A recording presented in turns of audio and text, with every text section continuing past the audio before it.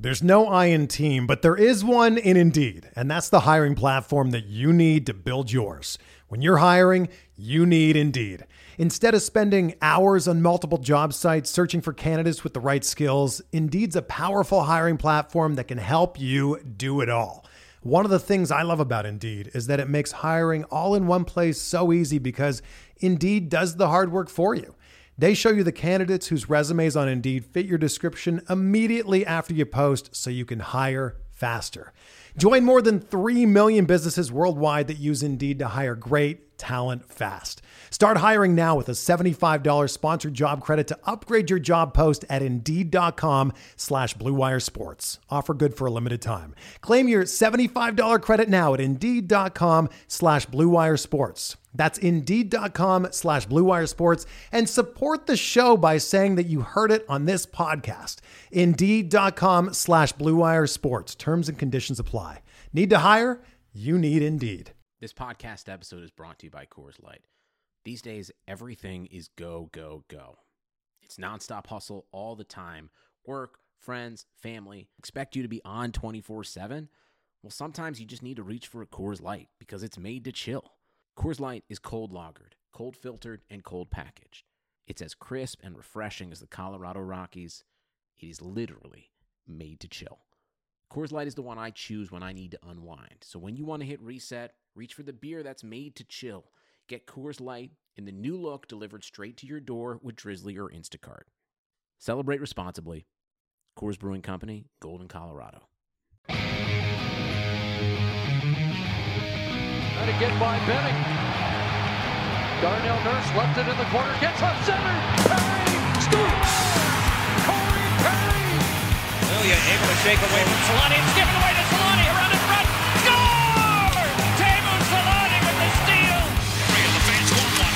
Score!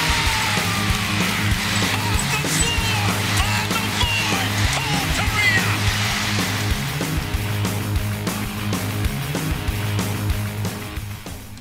David Backes is a member of the Anaheim Ducks.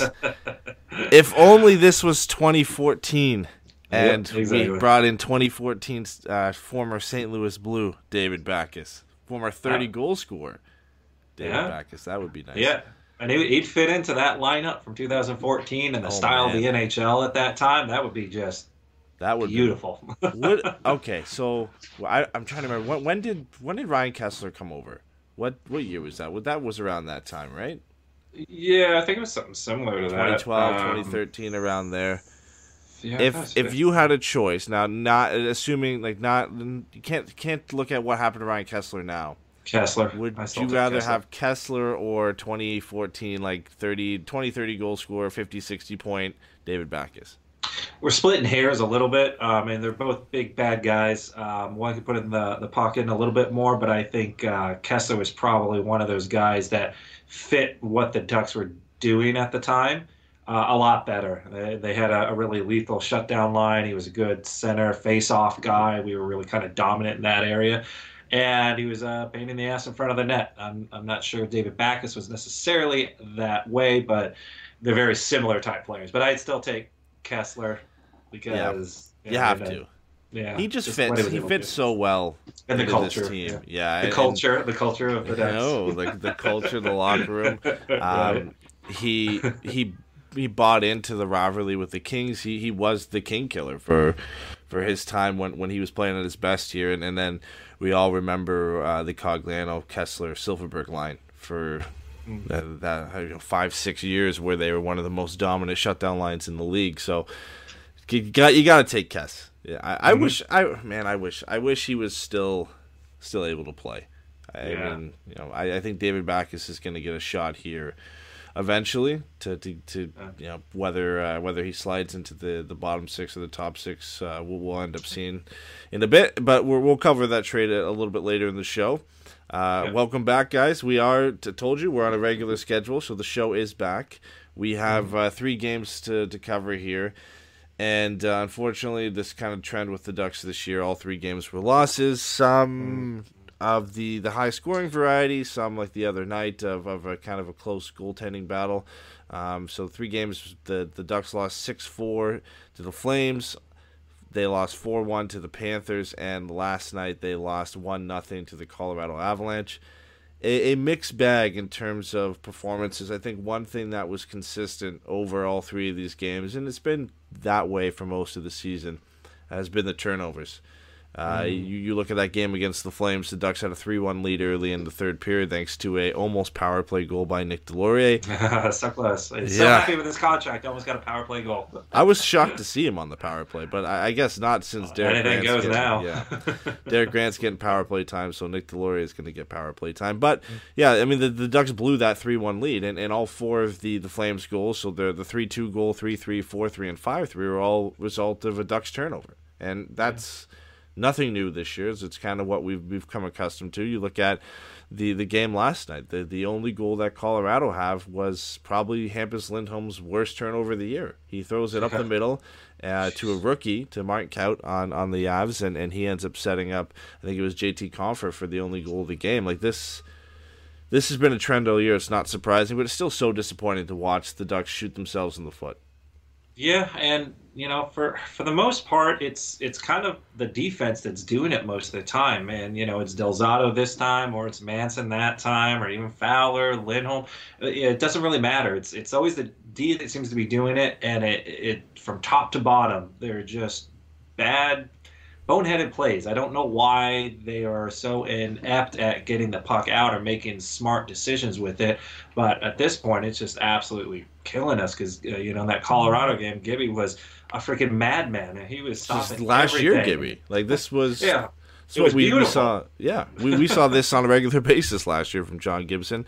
Not so much this year, but the games where John Gibson was able to keep the Ducks in it, where he was making some ridiculous saves. I think on his best, I think, was on Ondrej Burakovsky, where he dove across and got the pad on it, a little bit of the glove too, and he made a save on the other side of the net. I think that one was on Nathan McKinnon. So he had a couple of those one-timer saves that he had to get across the save. He stopped McKinnon in close, where he just blew right by Hampus Lindholm, and Gibby had to make a save. So it was just kind of a classic John Gibson performance that we've been waiting to see. Look at the teams they're playing this week. Two of them are fighting for their playoff lives in Calgary and Florida. The Avalanche are one of the best teams in the league. They're just dealing with some injuries right now. This was always going to be a tough week. And when you take out the empty net goals, losing 5-4, 3-1, 1-0, it's not the worst way to go through this week. I think the one that stings the most is the collapse against the Flames. They're still, with the Ducks still, they're not a great team this year. The rivalries kind of died down a bit, and the Flames have reignited theirs with the Oilers. So nice, reignited Flames. The hatred isn't necessarily there anymore, but you still want, you still have that want for the Ducks to beat the Flames and to kind of cough it up that way. And in a way, we haven't seen the Ducks collapse too many times this year. It's pretty disappointing. Like, we know this is a lost cause year. We know this is going to be a bad year, and at this point, losses probably help the Ducks more than wins, but you never like to see them go out that way. Well, you do, but this one, because they just recently got blown out at home against the Flames. I think it was 5-0. I think it was the final, and so it was like, hey, or no, I think it was 6-0. Something like that. 6-0, yeah. 6-0, just absolutely embarrassing. And then so they the thought was, hey, that was so embarrassing. We did not show up whatsoever. They kind of showed up at least a little bit, got the 3-goal lead, and then just had a monumental collapse. And then they haven't really been the same since that third period. They only scored 1 goal against Florida, no goals against Colorado. It's just all of a sudden, just everything's just kind of gone out the door, and it's almost like, well, there's not much else to play for at this point, other than just being spoiler and going through the motions. And it seems like that's what they're doing, and they've been doing for a while. It seems like this whole season, really, it's just going through the motions. So they're not thinking about it. They're just making bad plays, and it's just the intensity is not quite there as much as I would like. Yeah, and I think one thing I have to stop doing is you kind of beat your head against the wall, just hoping for this team to change at times. And especially when it comes to the turnovers and the defensive lapses, like this team is what they are. Like you should know, and it's kind of cliche. Most teams should know what they are by mid-November. Not many teams change their style, the way they play after that point, unless you're last year's St. Louis Blues and you make a turnaround in January and then come back and win the Stanley Cup. But, this is who the Ducks are. This is going to happen. This is just the way the team is this year, where we have bad turnovers from the blue line. We have mistakes in our own zone. They're not a great defensive team. They're arguably a little bit better than last year, but the mistakes are still there. Like nothing's changed. The roster is still the same. We've now had some turnover with Ondrej Kase heading out to Boston. There's no, for any expectations that things are going to get any better by the end of the year, you can't really look for that. At most you can hope that you see some continued progression from the younger players, because now you would think with Kase gone, either Terry or Jones or Steele could get some more minutes on the power play or at 5-on-5 because of that. And if somebody else ends up getting moved out in a bigger deal as well, that could elevate their minutes. That's what you have to hope for now. And then maybe Trevor Zegras, his season with Boston ends a little bit early and he decides to make the transition over to the Ducks. Like right now, it's all about development of the youth and hoping and looking towards next year and the future beyond that.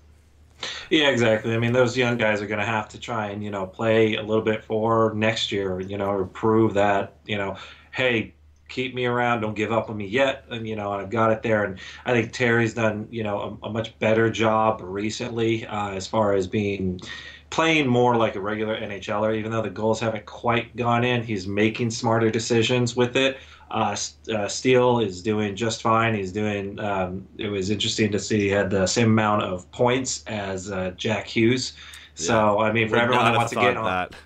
Yeah, I know. Yeah, and then everyone wants to get on his case, but and then Max Jones. I mean, he even scored. So he's kind of getting there, finding his niche. It's still just been a slow burn for these guys to kind of get to where we're looking for, and we were hoping, optimistically, maybe a little bit too optimistically, that we would see some of that this year. But I think they're starting to realize, okay, we got to be consistent and we got to kind of keep trying to do the right thing. So it's kind of their team that they're going to have to try and run with. So they will just kind of keep plugging away at this point. So, but you're going to get that inconsistency and some of those mistakes and sloppy plays. That's just going to happen.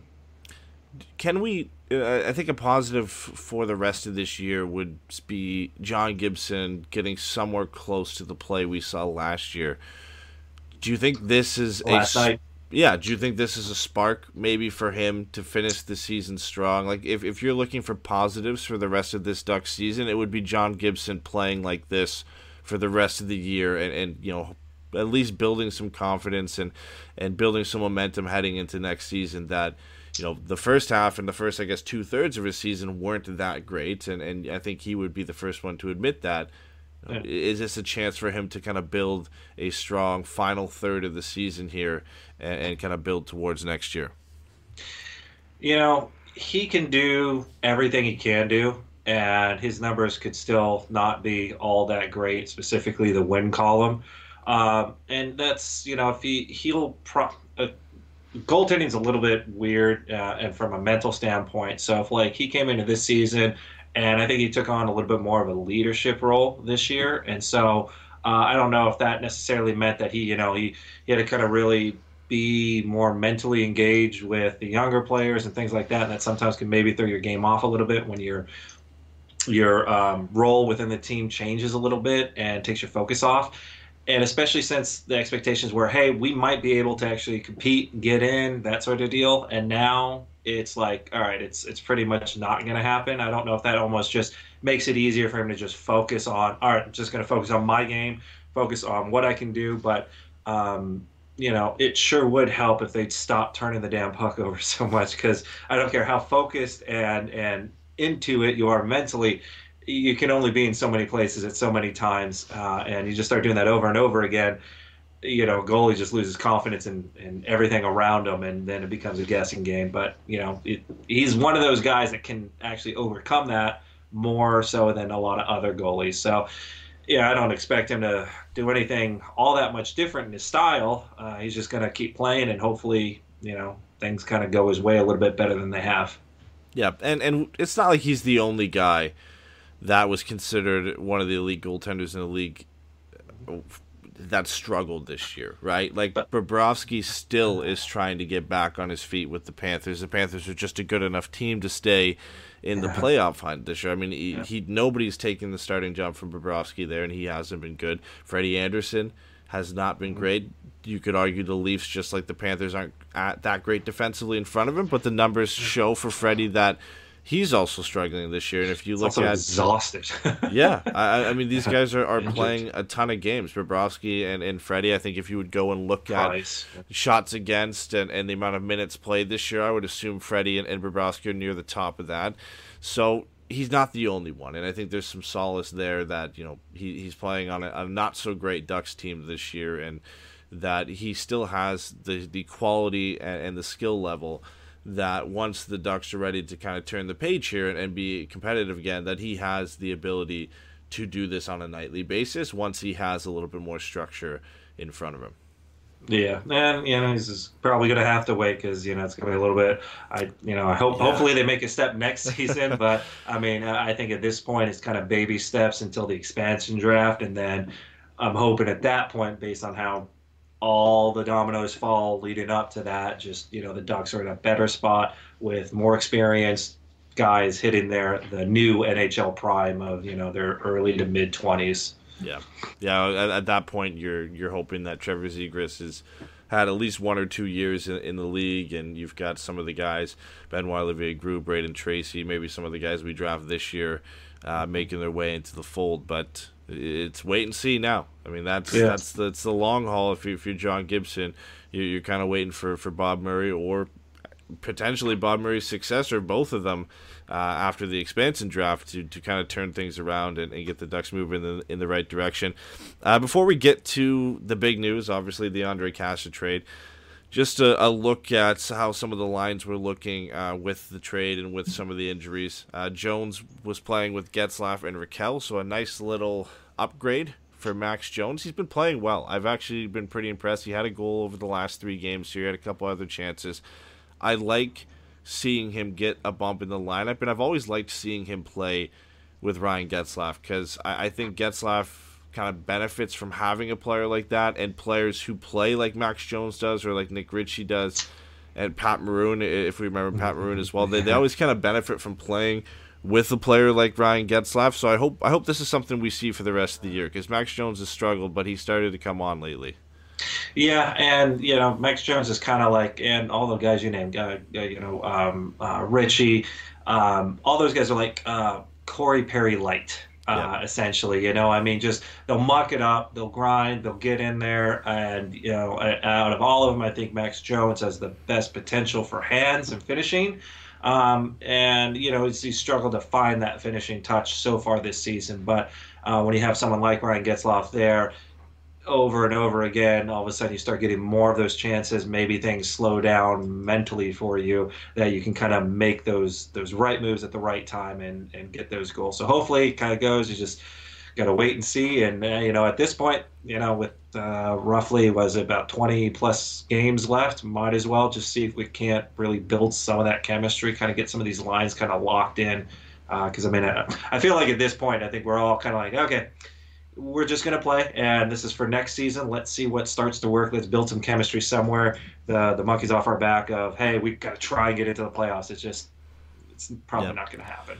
I think if anybody's going to benefit the most from this Ondrej Kase trade, it could be Max Jones, because he was the guy that continually found himself on the fringe of being in the top 9 or being on the 4th line.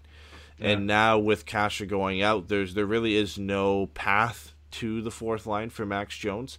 Devon Shore has been scratched, presumably for most of the games before this trade ended up happening. He's found his way back into the lineup here, but I don't see any way for Jones to really get out of the lineup now or out of that top 6 or top 9 unless he plays his way out of there. Daniel Sprong, you could argue that maybe he benefits the most from a trade, from the Ondrej Kase trade, because he could find his way back into the Ducks lineup. Kiefer Sherwood possibly as well. But when we're looking at current players in the lineup here, I think Max Jones has been the immediate benefactor, jumping up and playing on that top line. Henrique, Terry, and Ritchie, they're continuing to stay together. I think they've looked good. Obviously, Adam Henrique's been one of the Ducks' best players over the last 15 to 20 games here, so no surprise that they're together. And then now with Devin Shore jumping back into the lineup. Sam Steele is playing with Jakob Silfverberg and Devin Shore. And, talking about the young guys, I've liked the play of Sam Steele over the last little stretch here. Points haven't really been coming, but the points haven't been coming for almost anybody not named Adam Henrique or Jakob Silfverberg. So, if you look at who's kind of played the best two-way game over the last stretch here, I think that's been Sam Steele, and it's nice to see some development there. I don't think we're at the point where I thought he would be this year, where I thought he might be a player that'd be pushing Adam Henrique out of the lineup. Clearly, we're not at that point yet. Nope. But not he's the way at least, Henrique's playing. Yeah, he's at least established himself as a decent third-line center in the NHL right now. I think that we can say for sure, but he's got a little ways to go offensively to push his way into a second-line center conversation. Yeah, and I mean, you still got to think of it. He's maybe he's got a full 82 games at this point under his belt from last season and this season. I mean, where was Getzlaf? He was on the third line, and look at where he's at now. Not saying that they're going to make that comparison, but when the Ducks won the Cup, Getzlaf was a third line center, a young guy coming up in his second year or something like that. So, there's time. Everyone just take a breath, and I think everyone kind of gets a little bit too focused on those rookies that come in or those second-year guys that just start tearing it up, and there's so few and far between that just hit it running and they just go. And so if you get too hung up on, these guys are touted so high, and then you give them, a year, and you're like, this guy's not doing anything for us. It's just like they'll get there. Just give them the time. If they're showing they can prove that they can be, at this stage lower in the bottom six as forwards, just give them a year or two, and they'll start proving they can go up that next rung. They're not going to just stay there forever. Just give them a little bit of time. So I am also pleased with where they're at. Always optimistic they can go a little bit faster, up that depth chart. But it is what it is. That's just wishful thinking. Yeah, I think that the most impressive thing about Sam Steele is the fact that he's playing center. Like the transition for him from playing center in junior, playing center in the NHL has gone a lot smoother than I thought it would. I mean, he understands the two-way game and the defensive side of the game at a higher level than I thought he would. And I'm honestly more excited by that development because I feel at some point when he gets more comfortable and has a bit more experience under his belt that the points will come. Like he is a skilled enough player that I think eventually he'll become an Adam Henrique type player where you're expecting 40 to 50 points.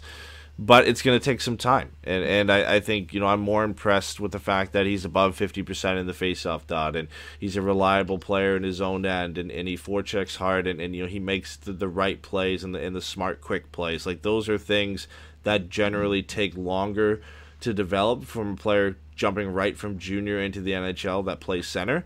So I'm extremely happy with that progress that he's made. A lot of people get hung up on looking at the point totals, but you've got to kind of, especially when you're trying to analyze centers and young centers especially, you got to look at kind of the whole picture.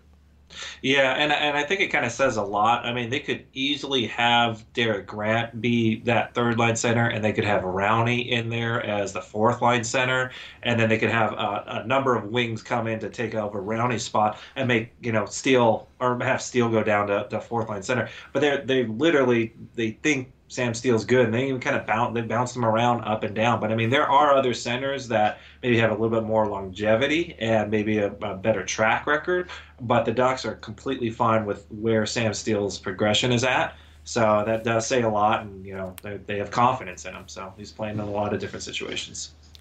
We had a question in the chat from Realize. He said, "What's wrong with Raquel? Is he playing injured?" I don't want to say I can dispute that because Raquel does seem a bit off. That's for sure. And with the news coming out that Fowler now has a lower body injury and he's been dealing an with MRI, it. and it's just something that's been nagging him for a while. No indication of how long it's been nagging him, but it's not out of the question to say that Raquel could be dealing with the same thing. A nagging injury that is seeming to just start getting worse and worse and harder to deal with. I don't want to speculate and say that's the case, but there definitely does look like something's off with Ricardo. It's different. Raquel. Yeah, I mean, go ahead. I was going to say whether it's fatigue and injury, the weight of your name being thrown out there in the trade deadline, it could be a bunch of different things. Yeah, he needs to find his next Katie, whoever that was. It was the 21st Duck that just invigorated him and had it going. No, yeah, it's the same thing. Yeah, he's off. He's not as engaged, and that doesn't strike me as where he's just disillusioned about the Ducks, and then he's just calling it in at this point.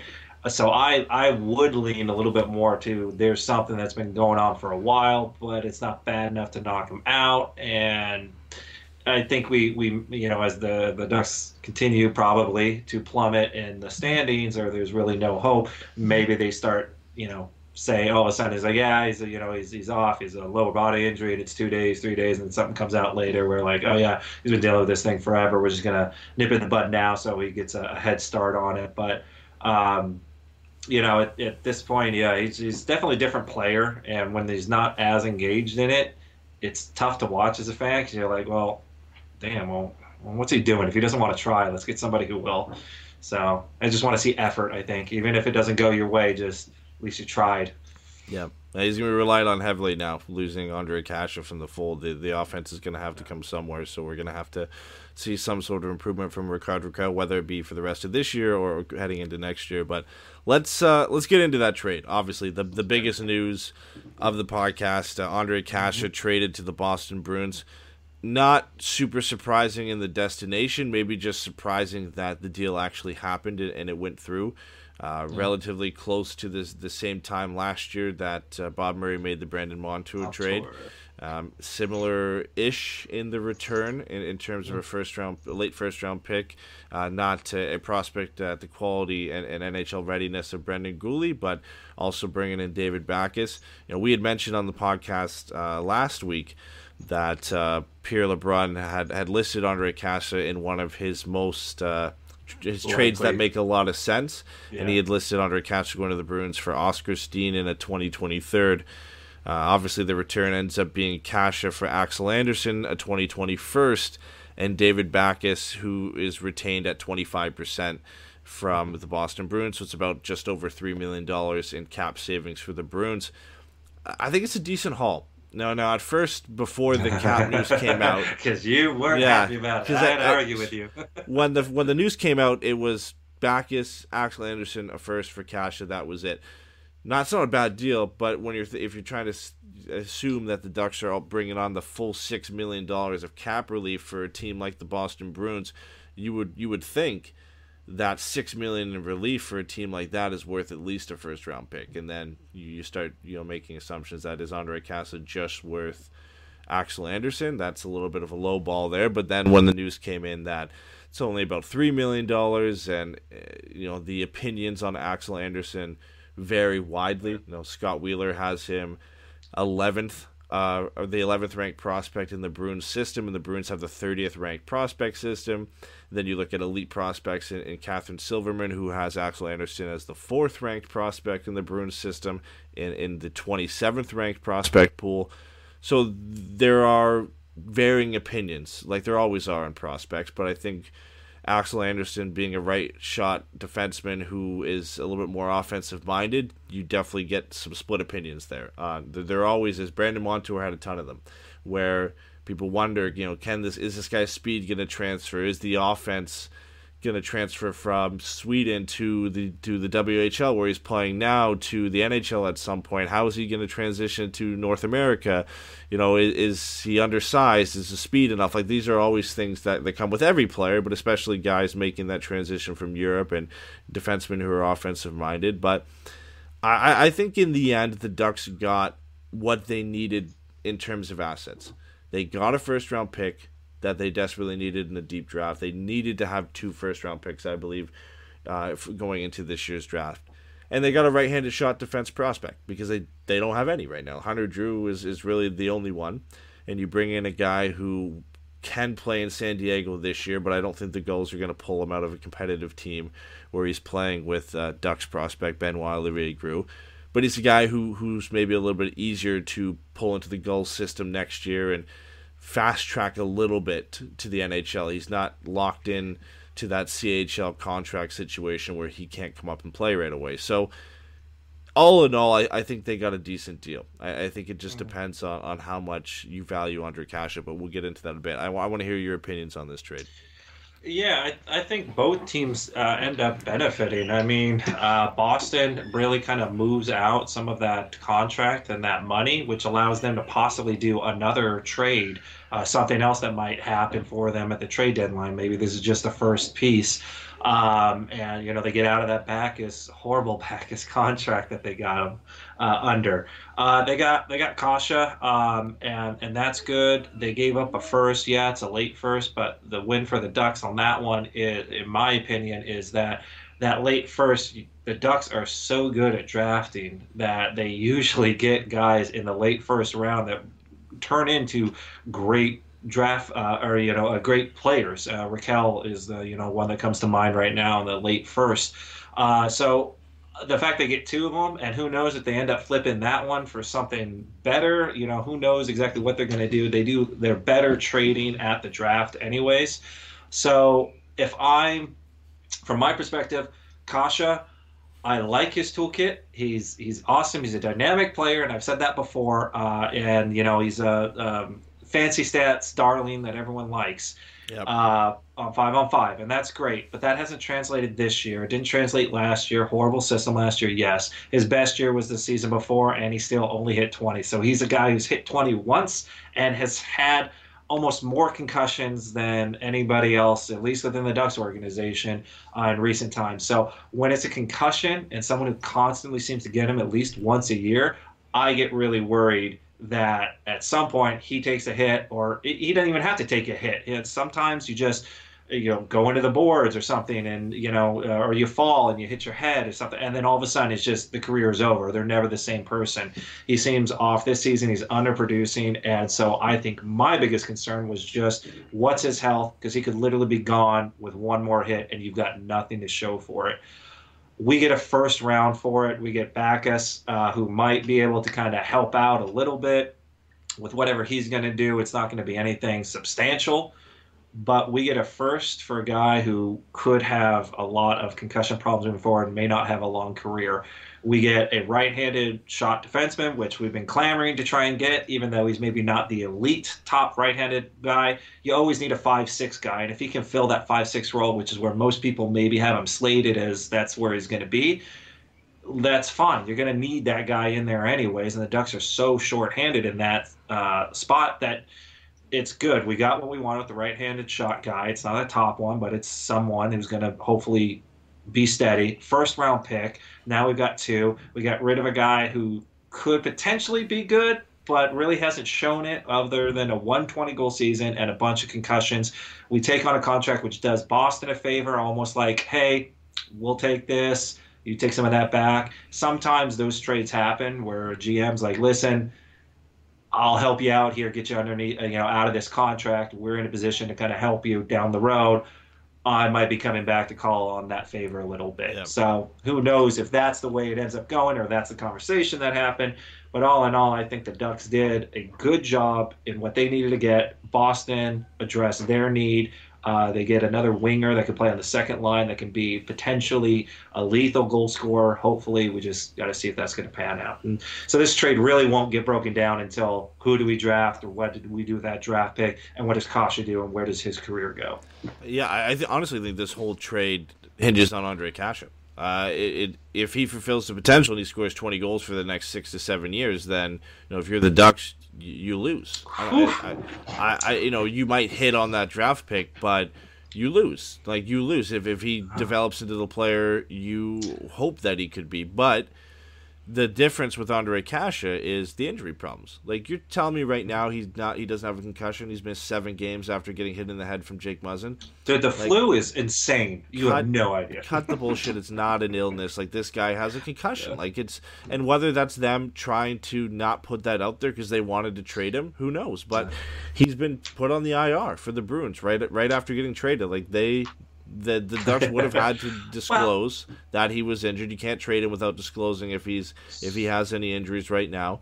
So the Bruins obviously know this, but there's no way I can't. Maybe he also has an illness at the same time, but you look at that hit from Jake Muzzin and the fact he's missed this much time. You kind of come to the conclusion it's likely another concussion for Ondrej Kase. Maybe a minor one, or the other theory is he got traded, and then on the flight to Boston there was turbulence and it bumped him a little bit, and then he got a concussion, and now he's on IR. That's what you get, Boston. I hope he does well, but Ondrej Kase was one of those players. Me too. Everyone does. Yeah, he's just one of those players who, how long can you go undervalued for, right? How many times have we seen the narrative around a player is he's so undervalued, and we're just waiting for that breakout season.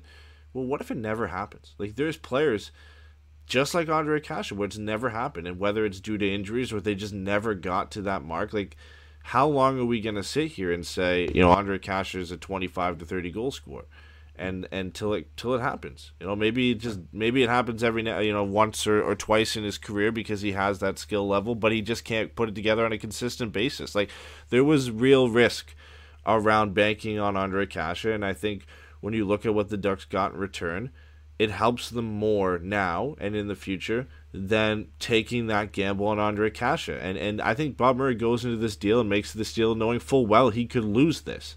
But I think he banks on his scouting department, both in the first-round pick and Axel Anderson, knowing that getting those two pieces are more of a chance that you can turn those into something than waiting for Ondrej Kase to pan out. Like, I loved Ondrej Kase, and I know all the analytics people do, but you start seeing other opinions when these trades happen where there are other members of the media, of the league, and NHL execs who come out and say, I wouldn't have done that with Ondrej Kase.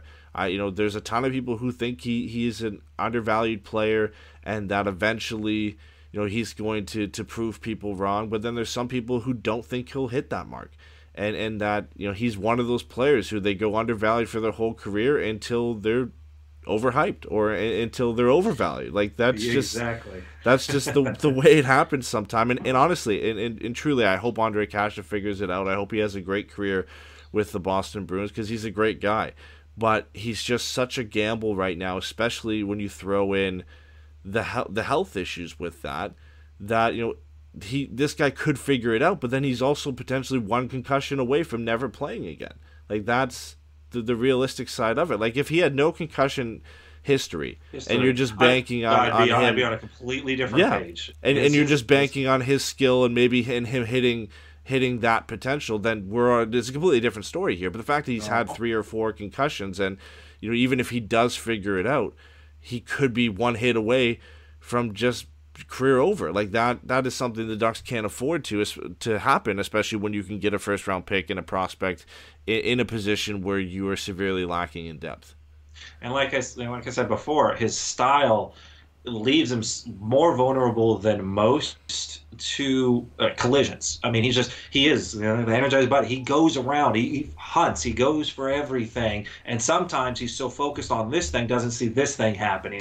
And that could be in a practice, that could be just bumping your own teammate, just at the wrong time. And it's just, once you've built up a few concussions, I become extremely wary of the very next little bump that has nothing to do with anything. And I don't know if that comes from me seeing Paul Kariya getting cross-checked in the jaw and was just never the same after that. And I remember just getting a bunch, just nudged, nothing bad. He was gone. I mean, then he got obviously destroyed by Stevens. But, it's just, I guess I have that fear of someone that early on getting that many concussions. What's the longevity, especially that style that he ends up playing. So, yeah, if we're not talking about any concussions, I value Kase a lot more. What I'd hate, and I think Bob Murray was probably the same way, gave him a bridge deal. He's still a restricted free agent after this season, so Boston can try and re-sign him if they like what they saw, which might be nice.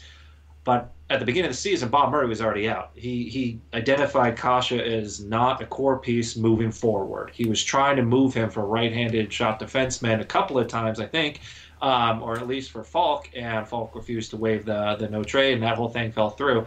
But, I mean, it's been obvious from the beginning, Bob Murray does not have faith in his concussion, or not having concussions moving forward. So in his mind, if he can get a right-handed shot defenseman, although maybe not at Falk's level, he's going to take that. If he has to take a little bit of the contract from David Backus, it will be off the books after next year, and we got an expansion draft after that. I think it's a good move from Bob Murray, and I think it's a little bit of a gamble, but also a good move in the fact that Boston, this doesn't have to be their only move. They can still make another move because they now move that contract out. So, like I said, it's win-win, but it's definitely not a loss or the worst trade Bob Murray's ever made in his career. It's, it made sense, and I think that's where Bob Murray's mind is at. Is like, I'm done with this. I just need to move that, and hey, I got some good assets for that. So let's get this rebuild kicking a little bit quicker if we can.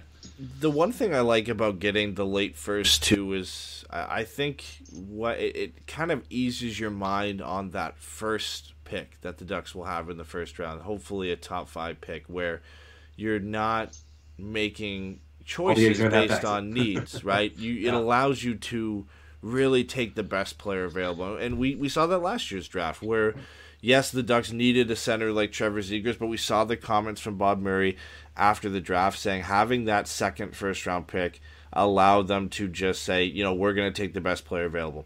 I think Trevor Zegras falling to them was an obvious choice that they were going to take him, but it gives you that freedom that if they don't think Jamie Drysdale is the best player available, they don't have to go and draft a right-shot defenseman that high in the draft. They could take another center or a winger if they think that player is better than Jamie Drysdale, and maybe focus on a defenseman later on with their second pick in the first round. It just gives you, I think, that flexibility to kind of go out and pick the guy, no matter who it is, no matter what position they are, the best player available in the draft. And this is what the Ducks need to do right now. They don't need to be worried about filling a hole on right shot defenseman for the long-term future, filling a spot on left wing or wherever it may be. The Ducks, at that top half of the draft and with a top 10 pick, need to take the best player available. And I also think getting a player like Axel Andersson, maybe if he, his ceiling is only a 5 or a 6 defenseman, but getting some depth in that right spot allows you to make some easier decisions at this year's draft as well, because now there's still a glaring hole there, but at least you have a piece there, or a couple pieces there in Axel Andersson and Hunter Drew instead of just Hunter Drew, and that's it. You've got some freedom there to kind of go out and be a bit more comfortable come draft day. Yeah, and another thing, if the Ducks are finally kind of realizing that, hey, we are more in a rebuild, not necessarily a retool, it's going to be tough doing that with this draft year if you're only going to have 5 out of a possible 7 picks. I mean, they don't have draft picks stocked up this year. So the fact that they went from 5 to 6, and 2 of them are now first-round picks, that definitely helps if your mind is set to, we need to kind of restock that. What once was a great farm system is now kind of depleted. We don't have that next guy coming in. Let's try to stock up some of those draft picks. So, you can take a chance on this guy because you got this other one coming in, or you can use that to, this draft pick and that draft pick and get a higher first-round draft pick if that's what you want to do. And they'll figure out what they want to do because they're always good at drafts. They're always good at scouting and getting the right value, especially even later in the first round. So yeah, and you look at the comments too. Apparently Murray and the scouting staff has scouted Axel Andersson since he was 15, and apparently they're Todd Marchant and the scouts are routinely asked about getting him, the chances of getting him in a trade. I don't know how legitimate those comments are, but if they are, this is clearly a guy that the scouting department and the Anaheim Ducks hockey operations department likes. Do you think, real quick side question, do you think Todd Marchant becomes the next GM after Bob Murray? There possibly. Who knows? That almost kind of makes sense because he's into player development. He's been trying. It seems like they're almost kind of working together. I think he gets an interview. He For definitely sure. gets an interview, and if the Ducks want to keep it in house, I usually do. Didn't even think about that, and there are definitely are teams who do that. Maybe the next step is closer to Bob Murray's contract is up. Todd Marchant gets the assistant GM title as well, and then maybe that kind of moves things forward. But I think there's potential there. I think it all. I definitely think he gets a look. And then they'll look at who else is out there and who's the best fit to take them forward. But he's definitely a guy that, just like Dallas Eakins, because of the fact he's in the organization, has been in the organization for a while now, that he would be probably at the top of their list as a guy to take over. Last to kind of sum up here on the Ondrej Kase situation, apparently LeBrun put out an article that a few other teams were interested. No surprise that the Hurricanes were still sniffing around on Ondrej Kase after missing out on him earlier in the year. Apparently, all they offered was a second-round pick, which makes the deal that Bob Murray got from Boston seem a lot better. And just like we talked about fans being split on Ondrej Kase, it looks like teams were split because we still have Carolina being interested. Apparently, Boston's been around and interested for a long time. Calgary has been one of those teams that's been rumored to be in on him since last year. Like, it seems like the teams that really like him have been around for a while, but there are some teams I think that would generally scare it off from his injury issues, or they don't think he might pan out. So just like fans and others are split on Ondrej Kase, it seems like other general managers are split on him too. There's some that really love him, clearly Boston and Carolina, and some that don't even want to take the risk. I think if you really thought about it as a fan or someone who kind of watches the game and kind of knows a little bit about injuries and things like that, I get not being happy that Kase is gone, but he's just more of like that fan favorite. So I feel like it's much more a gut reaction, like, oh man, we got rid of the guy that was, at least he tried really hard. He was running around. You can admire that. But at the end of the day, it's just, whatever he's produced just hasn't quite been there, and what's his downside, and that's injuries. And I do think there's a lot of teams that had the same feeling Bob Murray did. And it was just like, I just don't want him to sneeze too hard, and then he's got a concussion. So, I mean, it could literally be something like that sometimes when it's a concussion. I'm not saying that's what it's going to be, but, so teams are kind of wary with that head stuff. So, the fact they got what they got, I still think is awesome. Yeah, I still think there's real value in this, and even in the intangibles of the Ducks having a bit more freedom at the draft to make decisions. That having that second first round pick in a deep draft there this year is super valuable for a rebuilding team. Just look what the Kings are doing and adding picks and trading guys like Martinez and Toffoli. Let's shift gears here and kind of summarize this show by talking about trade deadline that's coming up on Monday and some of the other news out there. Quick news on Josh Manson. We talked about him a bit last week, but apparently Bob Murray is listening to offers for Josh Manson, which isn't surprising. But he's telling teams to blow him out of the water with a great offer or forget about him. Teams who are believed to be interested are Toronto, Florida, Carolina. Teams that are in a playoff hunt that could use another defenseman with some term on his deal as well. Grit. Yeah. So Toronto's been I think at the forefront of that because I think he fits perfectly into what they're looking for. The problem with the Leafs is they don't have a first round pick. They don't have a ton of great prospects. I don't think the Leafs benefit from bringing in a player like Kasperi Kapanen. They literally just shipped out a Kasperi Kapanen in Ondrej Kase to the Boston Bruins. I don't think bringing in another one is something they need to look to do right now. And if you're trading Josh Manson, I think you need a first round pick.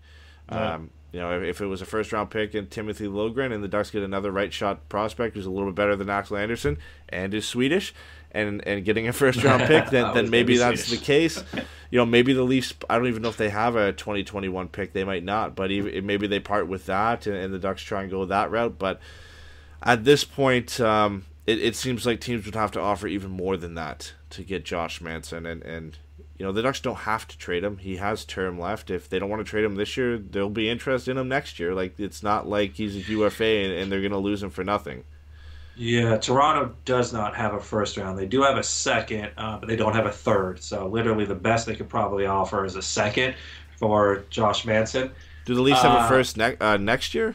Or no? Yes, they do, but it's conditional, I think. So it's conditional between the second and first. So I think there was some sort of trade. I think it's the Jake Muzzin trade. Yeah. So, conditional picks. If the Leafs pick is top 10 in 2020, the 2020 first round pick is sent to the Hurricanes. I think that was for Marleau. Yeah, that Marleau deal, jeez. The Leafs paid heavily to get that money off the books. Yeah. Let's look at the trade, kind of a trade tier list. I know The Athletic did this in terms of who they think could go. I put together a few of them here on guys who I think could very likely to go, guys that make sense but probably not very likely to get traded. Then obviously the big pieces, and we'll talk a couple minutes on each of these guys here. But First one up from the very likely tier, we've got Derek Grant, upcoming unrestricted free agent, having a career season. Interest in a guy like this would be high, and you would have to think the Ducks would sell high on him with the real possible chance that they could re-sign him in free agency if they want. That's where I would hope that a conversation would happen between Bob Murray and Grant and be like, listen, this season's a wash. Someone wants you, and we want you to at least have this opportunity. We hate to get rid of you because of everything you've done. You've exceeded our expectations, and we'd love to have you back. Obviously, you can make whatever decision you want. What we want to know is if we trade you, are you going to take it as a personal slight that we've now traded you twice, and are you not going to come back? Because if that's the case, I'd almost say, listen, I kind of want you in our plans moving forward. I think you solidify that fourth line, and you're so versatile come injury time that you can slot up higher in that depth chart for centers. I would say have that conversation with him, and if he's like, listen, we're not going to win, maybe I'll get a shot there, and I love it here, and I have great success here. So once the off season happens, I'd be happy to re-up with you guys, and we'll a gentleman's agreement at that point on possibly doing that. But I would hate for them to make that trade, and then that's where Grant goes, all right, this team obviously is just using me for whatever, and I'm not that valued for what they want. And some players will have that attitude towards it. I don't see that as the case, so I'd hate to though. piss him off and make him not come back, I think the conversation would be had that, listen, Grant, Derek, we're trading you to get assets. You're an unrestricted free agent. We will bring you back in free agency if you want to come back, but we need to add something now. You're having a great year. There are teams who are interested. If the Ducks can go out and get a third-round pick for Derek Grant, take that any day of the week. There's potential they could get even more. I mean, a third-round pick for Derek Grant is a lot, but look what Blake Coleman got. Yeah, Blake Coleman's a 20-goal scorer and has 30 points this year, but does a lot of the things that Derek Grant does, penalty kill. Derek Grant wins face-offs. There's a chance Derek Grant could fetch you at least a third, and on a very, very high end, a third and a prospect that you could start building into your system. And then, like we mentioned, you go back and get him in free agency. And there's a real chance and a very good chance he wants to come back because the only place he's had success in the NHL is here. So I can see it. I honestly think it's a deal the Ducks have to make, and I don't think Derek Grant would be upset by it. You say, hey, man, you're going to go to a very good team potentially, have a chance to go play some playoff hockey, add to your value, and we're willing to pay you if you come back and sign with us in free agency. I honestly think that's a deal the Ducks have to be made. Along the same lines as being an unrestricted free agent and got dealt last year, Michael Del Zotto having a better year this year. I think he's gone. I can't see why the Ducks would keep him. Josh Mahura could just come up and play, which he should be. And if you can get a fifth-round pick, get a seventh, I think, last year for Del Zotto. If you get a fifth-round pick for Del Zotto, take it. If you get a third for Grant and a fifth for Del Zotto, you've added now 5 picks in the first 3 rounds. You add a fifth, 2 fifths, because the Ducks don't have a fourth. So you're kind of adding in some assets here to get some players. And you don't ever really hit that much on a fifth-round pick, but Del Zotto's a guy, I don't think they're going to bring back in free agency. Yeah. And if somebody is showing interest, which I think teams will, you're looking at some of the defensemen who've gone, and the fact that Stanley Cup winner. Well, yeah, and the fact that the Blues bought him last year, and he wasn't even that good last year. He's playing better this year. He's playing more minutes this year. There will be teams that I think would be interested in Michael Del Zotto. And I think I think he's the most likely to go. I think it's him, then Derek Grant, and then we start moving into the ifs, ands, and buts from there. Whatever you get for Del Zotto is a win, because I can't see us really bringing him back. I'd much rather have Chris Weidman come up with how great he's played in the AHL than having Del Zotto, or name any other person that keeps going in and out with him, Holzer here, there, ever. It just doesn't matter. He hasn't blown me away with his play. He's had some nice goals, some good chances. He's also had horrific turnovers, and he's not consistently in the lineup. This guy's not going to really be with us next year. And he's not really necessary for a team that's not making the playoffs this year. Put him on somebody else who might make something. And if we get a 7th, a 6th, a 5th, it's all more than what we had at the trade deadline if we keep him. So because we aren't re-signing him. All right, moving into the makes sense but not likely category, we have restricted free agent or upcoming restricted free agent Devin Shore. The reason he's here is because he's a restricted free agent, and I think there would be some interest in him, and it makes sense. The reason it's not likely is because if the Ducks do move Derek Grant, there's only so many players you can move out for picks and prospects before you don't have a roster anymore. And the Ducks need to still play hockey here, and they need some players in here. And I think you're getting more for Derek Grant than you are for Devin Shore. And if the return for Devin Shore is a 6th-round pick or a 5th-round pick, just keep him. Keep him. He's an RFA. You don't have to sign him. You could trade his rights to somebody for probably the same amount that you would get for him at the deadline. If somebody wows you and gives you a 4th or a 3rd, then go for it, and then make a move by bringing somebody up from San Diego like Kiefer Sherwood and playing them. That's not the end of the world. I think he fits in that category where it makes sense because he's a restricted free agent, because I don't know if the Ducks are going to bring him back next year. But it's if those other deals go through where they move a forward or two out, you do need somebody to still stick around and play some hockey. I think they have those guys that are kind of there and been kind of held back almost a little bit. Your Sprongs, your Sherwoods, those guys that could probably go in and fill that role. And even if you move Shore and you move Grant to get those draft picks, like I said, Rowney can move into the center position. You can bring in a Sprong on the side or a Sherwood on the side there to make up that spot, especially guys that they probably want to give a little bit more look this year anyways, to try and see what they might be able to do next year and kind of assess whether or not these guys are NHL ready come next year. And then that has them in a certain mindset once they go to the draft, hey, we're nowhere near there. How far away are we? What do the upcoming guys really bring to our team? So I'm on board. I think it actually makes a little bit more sense to have Shore go as well. It just depends, what are you going to get for him? If it's not that much, then keep him, see what you can do with it. But yeah, I would say that makes a lot of sense to do.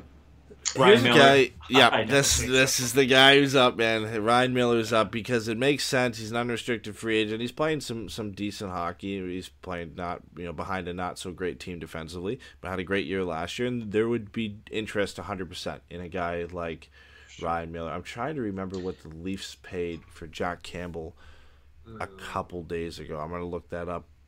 But in the meantime, Ryan Miller, that was kind of brought up too, where he could have been traded at the trade deadline last year. And I think they went to him and he said, I don't want to move. The whole reason I'm signing here is to be here. I have no interest in going over there. And I think that's why they didn't really move him. So that's why I also feel it's probably unlikely, although it would make sense. I think this one's way more unlikely. I think he's completely fine being in the role that he's at right now. He doesn't necessarily really have, I don't say a desire to go chase the cup, but it just, I think he's more focused on just his location rather than where he's got to go. So just looked up that Jack Campbell deal. So the Leafs got Kyle Clifford and Jack Campbell for Trevor Moore, a 3rd-round pick this year, a 3rd-round pick next year. So you could assume that Clifford got the player in the 3rd and Campbell got a 3rd on his own. So I would think Ryan Miller's at least worth a 3rd or a 4th. As an unrestricted free agent, maybe he gets less because of the age and the fact that he probably won't re-sign wherever he gets. But a 3rd or a 4th, I think, is what Ryan Miller could command. There's definite interest, I would think, from teams out there looking for a backup goaltender to lighten the load on their starting netminder for the rest of the year. You could think Florida. I think Florida would be a good one. Yeah. The Winnipeg Jets, with Laurent Brossoit not being a great option behind Connor Hellebuck. There are teams I think that would have some interest in Ryan Miller. I just don't know if he's a guy who wants to move at this point. And if he tells Bob Murray he doesn't want to move, he's one of those guys, I think, that Bob Murray would say, okay, I'm not going to move you. Unless if a team was going to give me a 2nd-round pick, sorry, you're out. But I'm not going to force a move through for you. You got a family here, and likely this could be your last year. If you want to come back next year, you're only really coming back here. So that's what I think hits the snag in the deal here. But I still think it makes sense because of the unrestricted free agent, because there'll be teams who are interested in him, and that you could fetch a decent pick for him as well. Yeah. Yeah, just depends what Ryan Miller wants to do. Yeah. Yeah. A few other guys in that category. We'll kind of lump them together here. Daniel Sprong, potentially. There's always been some rumors about that. Maybe less likely with Kase being sent out. Nick Ritchie. I think that one is even less likely because I think the Ducks like what they get out of him, and he doesn't make a ton of money, and he's got some terms still. And then Jakob Larsson, he's a restricted free agent and hasn't been that great this year. But if the Ducks move out Michael Del Zotto, then you need somebody to stick around and play. I think Mahura's higher up, right? I would say. Yeah, but you still need. I think you still need 7 guys, and you need Holzer. Yeah, I just think. I don't think Larsson gets traded. I think you could. I think he's still a guy you can wait on. He's an RFA. You can re-sign him for cheap next year. Yeah. You can hold him around as a 6 or 7, and maybe he figures things out eventually. And when this team's a little bit better, that he becomes a valuable 5, 6, or 7. I don't think it's. I don't think you need to sell low on Jakob Larsson. I don't think teams are going to be paying a premium for him. So there's no point in giving him up for a 6th-round pick when he's only 23, 24, and there's still some time for him to figure it out.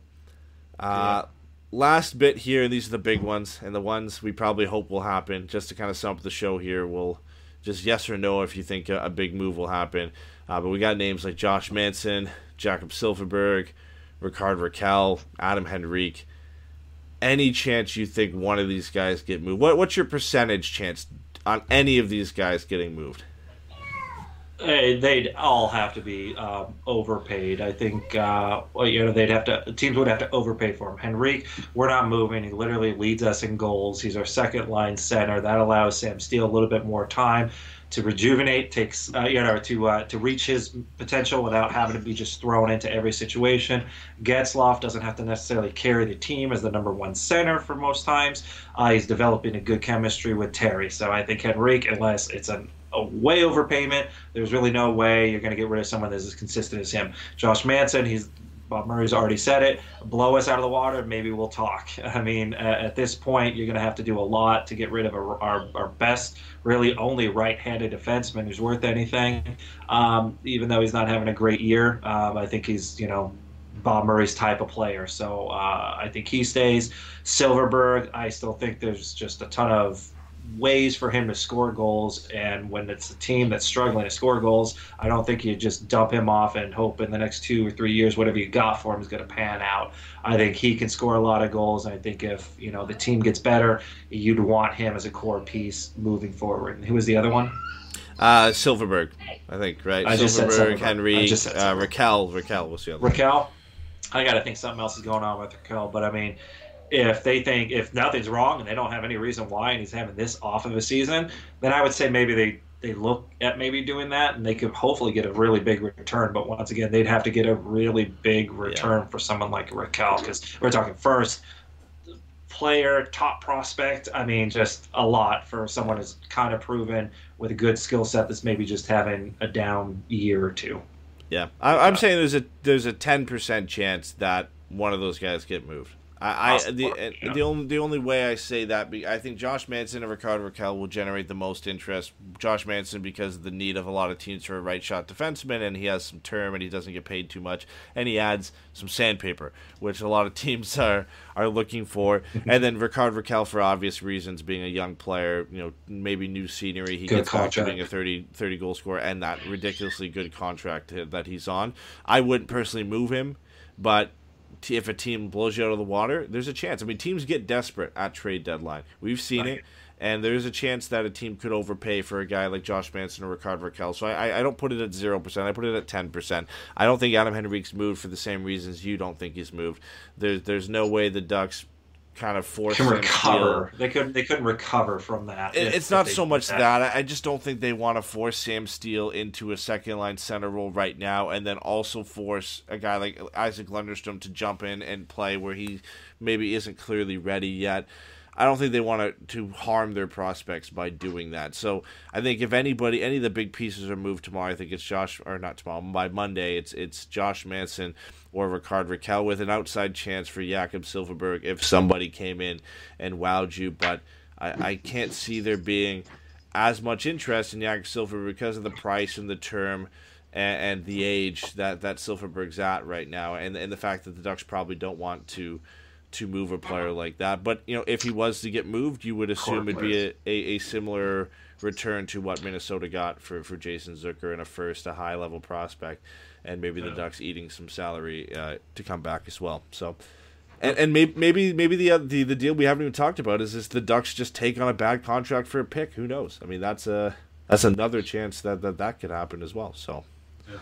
All right, well, that's it. We will be back next week after trade deadline. No live show on Monday because it's at a weird time, and we're all going to be working this time around. But yeah, but we will. We have lives. Yeah, we'll be back. I think Wednesday was the time we were setting for a show. We'll let you guys know on social media once we've got that set up, and hopefully, I think Pat's aiming to be back for that show. So. Yep. We'll be back. Hopefully the Ducks do something. Maybe they do a big move. I don't know. Hopefully we have something to talk about Stay tuned. In terms of trade deadline. And even if not, some team is going to make a big move. So we'll have some big trade to talk about in the landscape of the NHL. All right. Yep. Take care, guys. We'll talk to you soon. Bye, guys. Hey, Cricket customers, Max with ads is included with your Cricket $60 unlimited plan at no additional cost. Nice! Max is the streaming platform where you can watch Scoob, Meg 2 The Trench, The Nightmare on Elm Street collection, and so much more. Remember me. Just log in with your Cricket username and password to experience Max on all your favorite devices. We've never seen this before. Max, the one to watch for a good scream with Cricket. Yeah! Phone plan streams in standard definition. Programming subject to change. Fees, terms, and restrictions apply. See cricketwireless.com for details.